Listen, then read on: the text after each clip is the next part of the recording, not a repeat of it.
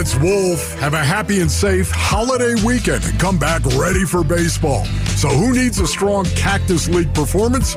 We get going Tuesday at 10 a.m. It's Wolf and Luke on Arizona Sports. Welcome back. It's the Burns and Gambo Show here on Arizona Sports, the local sports leader. Spring training is underway for the Arizona Diamondbacks. Pitchers and catchers reported earlier this week. Full squad reports next week. The first Cactus League game is not that far away. It's our pleasure here on Burns and Gambo to welcome in one of the newest members of the D-backs. We had him on right after he signed.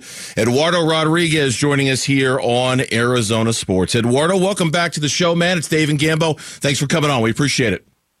Thank you guys for having me. It's a pleasure to have this kind of conversation with you guys, so I really appreciate it. Last time we talked, we were talking about how important it was for your family to relocate out here with you and the importance of family in this decision. I assume everything is well with them and everybody's where they need to be and everybody's happy that you're here?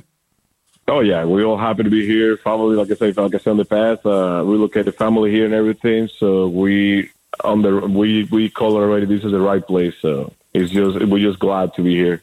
When we talked earlier, it was right after you signed, and obviously we spent a lot of time talking about your relationship with guys within this organization. Now that you're back with Torey, and Torey is your manager, and I know it's just spring training workouts, but you're obviously around him every day.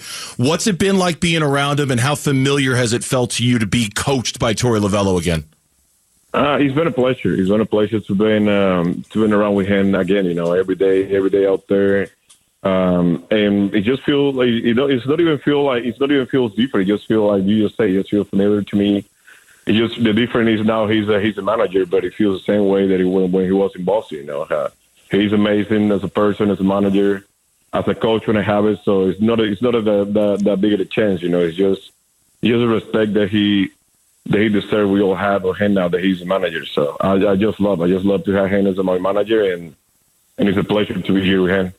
Eduardo, you've always been in the American League, Boston and Detroit. Now you're coming to the National League, different ballparks, different teams. Interleague play probably helps with that a whole lot. And, there's a designated hitter in both leagues now, so that probably helps a lot. But what's the biggest difference for you? What do you got to get adjusted to going from the AL to the NL?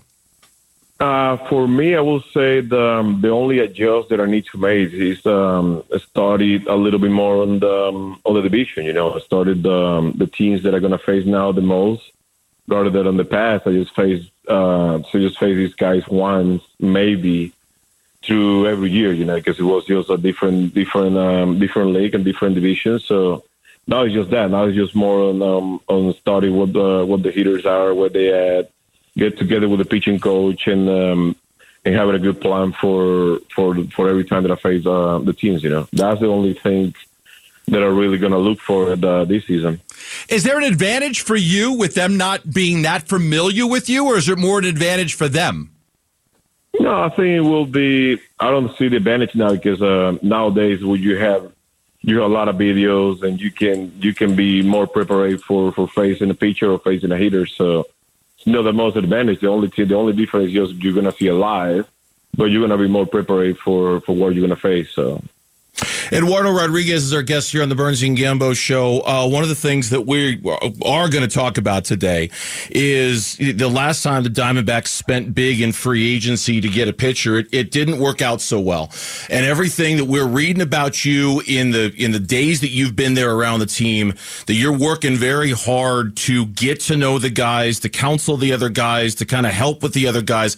How important is that to you to kind of ingrain yourself into that culture and be available to them to make them better players? Yeah, I mean, from that part, I learned that for when I was in Boston back over there, I got a lot of veteran guys, a good veteran group of guys, and they teach me that way. The more that you can get with your teammates, the more you can help, the better they can be, and the better you can be too. So and get to know them. I like to be like that. I like to be a guy that always over there in the bullpens, always over there being accountable with everybody in the weight room, in the training room, the bullpens. BFP, whatever. I try to be the most accountable I can be with everybody. So I just try to do my best to help all of them, every day, in and out. As soon as I get to the field, jump out of the field, I just try to do the best as I can. So many changes last year with the rules, and I know some of the older pitchers were struggling early. A Max Scherzer or a Justin Verlander with the pitch count. How did that affect you? Was it having to get rid of the ball so quickly now? How did that change your approach to how you pitch? For me, I don't see that big of a change because I've always been a guy who will get the ball and get on the rubber and throw the next pitch and like that. So I try to work fast. So it doesn't make me feel any difference.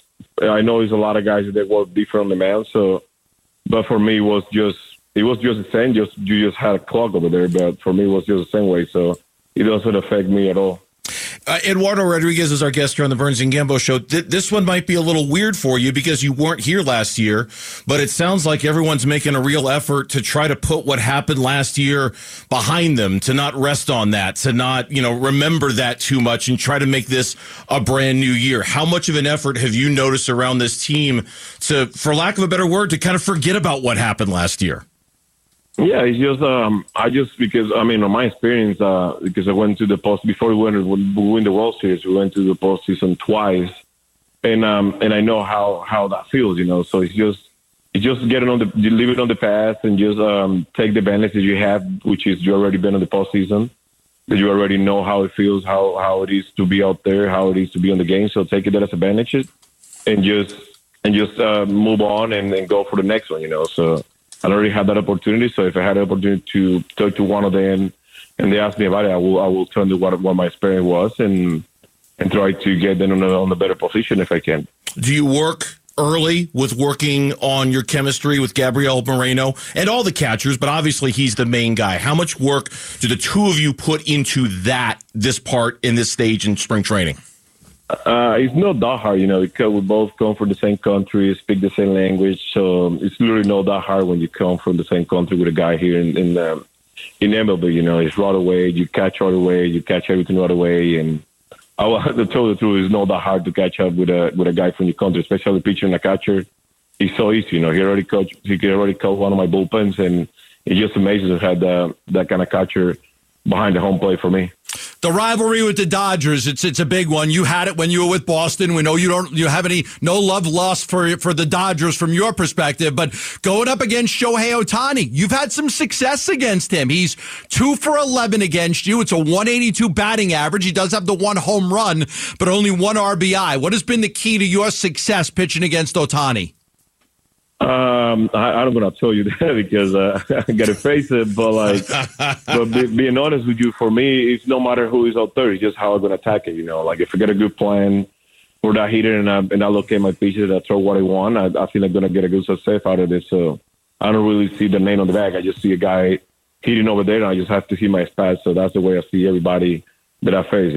Is he different at all, though? I mean, he might be the best player in the game. He's a generational type of player. Many people think he's like Babe Ruth. I mean, is there any difference at all when you face him?